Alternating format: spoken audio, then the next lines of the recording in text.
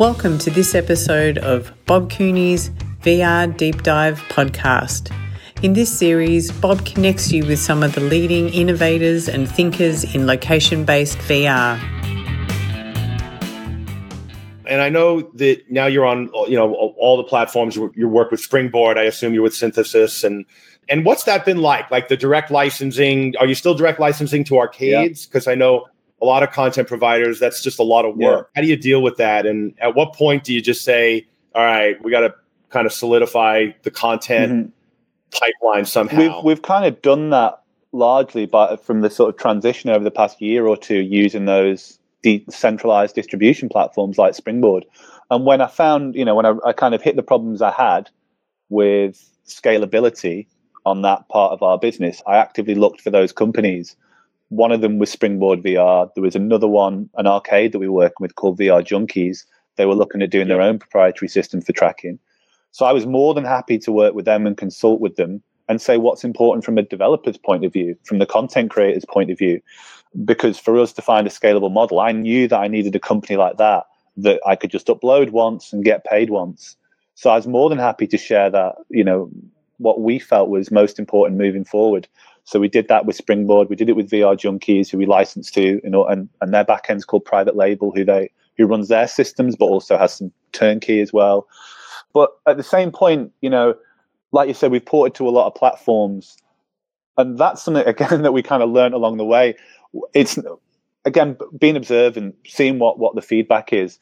We created Affected the Manor. That was the first title from the trilogy, and we expected then to go on and create the second title from it, but we just couldn't put the manor to bed. It kind of wouldn't go away in that respect.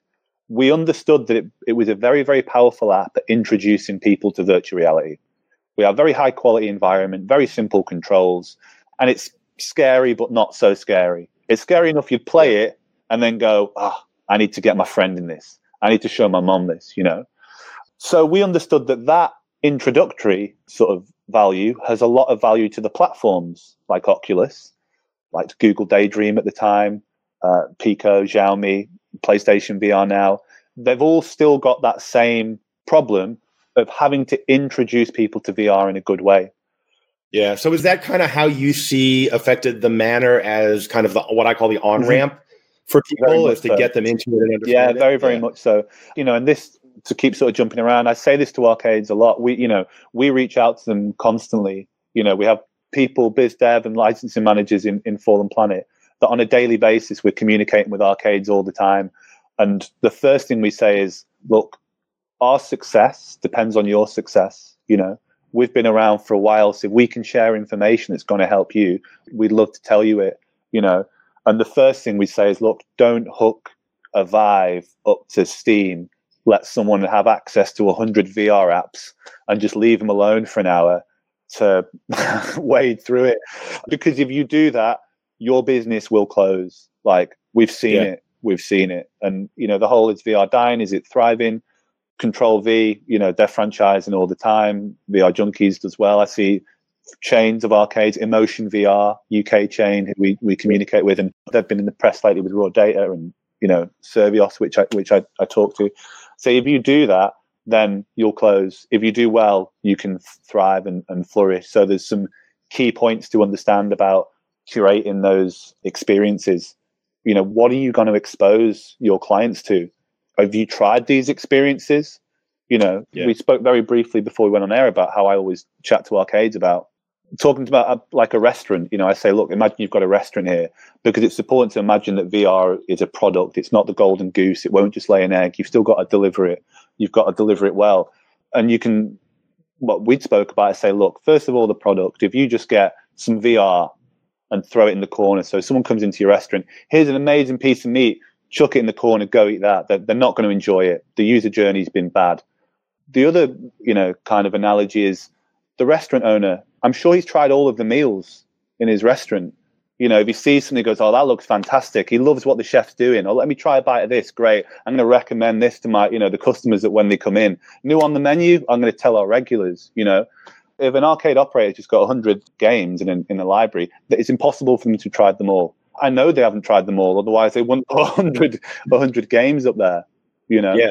Yeah, and it's kind of like the Netflix thing, which we've all gone through, where we sit there and we spend 20 minutes going through the menu and we don't know what to choose because there's so much stuff to choose from. And there's a lot of science and research in product marketing around if you give people 3 choices or 5 choices, they'll make a choice. And if you give them 30, they don't buy anything. And so that curation of content, I think, is really, really important.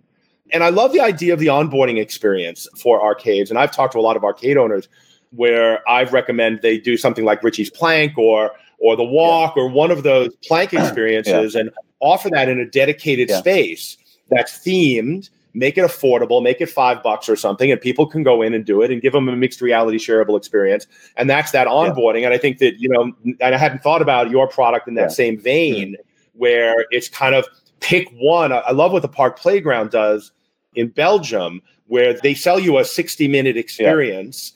And the first 10 minutes of that is you get to pick one of 3 stations that are dedicated and you do Fruit Ninja or you do the plank or you do something else. And it's a really simple onboarding curated experience. And I love that. Well, idea. Again, that's what we talk to arcade owners about. Richie's Plank experience, fantastic, great studio, great product. And, you can see how popular and powerful that experience can be if delivered right. And this sort of feeds into what kind of per minute rates and how we'll monetize in VR experiences, because on that kind of spectrum within the per minute tracking, we're towards the top end. We describe it as premium content, quality content.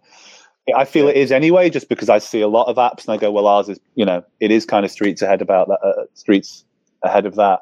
But from the point of view of when I communicate that to an arcade owner, I say, look, our app is very, very good at introducing people to VR, But if you're renting it out for an hour, they only have to do ours for 10, 15 minutes. They've done the whole experience great. They're going to get to try something else within that. So they're seeing a variety of good content.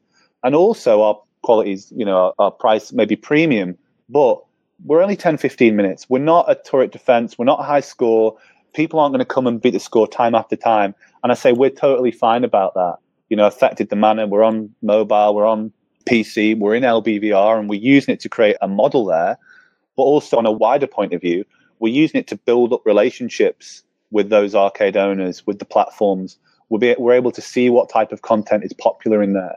So I say, look, you're never actually going to end up paying us that much per month, but I feel that we offer a lot of value to your arcade where we can justify it. And I think it's really important to understand like the product for your market. And you guys have gone really broad in some ways, but I always talk about going narrow.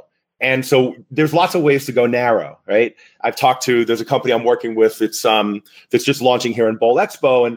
And we talked about you could go narrow geographically. They're headquartered in Miami. I'm just focused on Florida. There's plenty of FECs in Florida, right? In your case, you've gone really broad on platforms, but you've gone really narrow on why you exist, which is you're an onboarding experience for VR. And that's super narrow. You're not talking about replayability, which is a thing that I talk a lot about in games that aren't really simple onboarding, right? And so I really love how you've gone narrow in a really unique way. Well, it comes down to context for us, and this is what we talk about a lot. And having spent so much time with the Manor, different iterations of it, we really understand about where it's going to be experienced once it's released. And this really feeds into the development that we do. From a platform point of view, now, as we've learned, if we're working with, say, PSVR, which has got certain types of restrictions of mainly seated hand controllers, etc., compared to Quest, 6th freedom. So we understand that context, so that'll feed into the development side of it. From the location-based VR side, it's very, very similar. Arcades, they do want replayability, etc. But in the theme park, they want throughput. So we were doing licensing to arcades in 2016. We had a different build on our Steam site, our commercial version. Our arcade version, so the commercial version, so the consumer version, our commercial version for arcades, it was slightly longer. We had 3 routes in it because we wanted to offer replayability at the time. We learned that we don't really get that much replayability. So let's condense those 3 routes down to 2, and that'll make it longer for us. And we're on a per minute remuneration, so it's better for us to be a bit longer. Whereas if we're in a theme park where they wanted throughput, the manner we built modular. So we break it down, take out a couple of corridors, chuck away a few rooms, make the kind of punchiest experience we can, which was a bit more cheap, jump scary, but that's what people wanted in that environment. And we'd make a 3-minute version or a 4-minute version for them. And we could do that to brief. And I love this. And this is a thing that I'm writing about now, which is not enough people. In fact, you might be the only person that I've talked to that seems to understand this concept, or at least talks about it, which is the context of the consumer in the location that they're in. If you go to a theme park, you're expecting jump scares and thrills and short duration. If you're in a movie theater, you're expecting to be told a story, right? And so the context and the mindset of the customer and where they're going, it has to make sense. And if it doesn't make sense to them, then there's something incongruent. And then they're like, they don't know what it is, but they just know it doesn't work for them. And I love the fact that you understand that. To take that kind of a step further, we'd done an installation with a French company called CL Corporation, and it's kind of a turnkey product. It's an elevator that you can walk in and 4 people can stand in it. You'd wear a Gear VR headset on the way in, so there's a pass-through camera. The elevator door closes, and then it cuts to our VR experience, and we take the user on a journey. And we're licensing that in Vegas, and it was at CES, and I went and checked it out. And it's a really good experience. It's kind of 4D. There's, wind, water, blowing, etc. But there was also a really cool whitewater rapid ride as well. Totally moved, like really good. I like, in LBVR, I like hardware with software associated to it. And some of our partners do that. I think it's a much better offering for the user. And I was really impressed with this, and I tried it, and the content was really good. But I noticed from the figures that we were doing a lot better our elevator than what the other experiences in the arcade were. And for me, and I could be wrong, but it's how I perceive it, the whitewater rapid thing, it's right in the middle of the shop. It's by the window to the Link. This is over at the Link, right? Yeah, the Link exactly. Yeah. Whereas our scary hotel elevator, when people are choosing what do they want to do, on the elevator one, you get to go inside it. The doors close. You can still see through the railings, etc. But the user is going to be a lot less self-aware of, how do I look like? Am I being scared in front of 1,000 people walking past me in Vegas? So again, when creating those sort of turnkey products, thinking about if the user is going to be self-conscious and they might, from all the will in the world, they might go, I really want to try that VR experience, but I don't want to look stupid doing it. So if you can bring these ideas into it. Yeah, and that was an issue all the way back in the 90s with virtuality, where people were just self-conscious about how they look in VR, and it's still an issue today. And it was really interesting. There's a guy named, I think it was Mark Weiss, who operates a FEC. I want to say it's in Florida, but I'm not sure. And he put in a Chaos Jump, one of those kind of inspired by HoloGate 4-player truss VR systems. And what he did is he put a curtain around it that was, when you start the game, the curtain closes. And encloses the players. And it was really dramatic. And it reminded me of a ride that I used to do, Caterpillar ride, when I was a kid at the amusement parks, where the thing would go over and it would come back and it would cover you up. And what happened is, he said he had people that played it who would not have ordinarily played it because they were concerned about how they looked. And it's still an issue today. I think that's a bit of friction that will always be there within VR for some people. We can get rid of wires, we can increase form factor, you can make it easier to put it on and play. But there'll still people that might feel, I don't want to look stupid. I'd love to try it. So if you can factor that in. I think, you can look at the karaoke business, and there's 2 ways to do it. There's karaoke bars where there's a stage and there's an audience, and that appeals to extroverts. But a lot of people want to sing and they're not extroverts. So you get private rooms and you can go with your friends and do it. And I think that we have to figure out how to do both of that, because there's this talk about social experiences, right? And everybody wants a social experience, but there are different kinds of social experiences. And how do you deliver that and do it in a way that's respectful to the introverts out there that actually care about those things and think about it? I couldn't agree more. And on that topic, karaoke is something I've sworn down I will never, ever, ever do, because I'm a bad singer. Not funny bad, just bad. And then I was in Seoul a few weeks ago, and we were in a private karaoke room, and lo and behold, I did a 6-minute version of Bohemian Rhapsody. So that's not necessarily a good thing, but it just shows that if you apply, thought of context to it, if you're able to facilitate that enjoyment for the user, then ultimately they're more likely to pay for it. Yeah. So, you talked about arcade challenges and reaching out to the arcades. And one of the things I found is on one of the Springboard blogs, I think, they had posted these posters. And I wanted to talk about this a little bit, is in now, these are, I'm assuming, point of sale marketing materials that you've made available to arcade owners. Now, in my experience, it's really hard to get arcade owners or retail operators to do anything.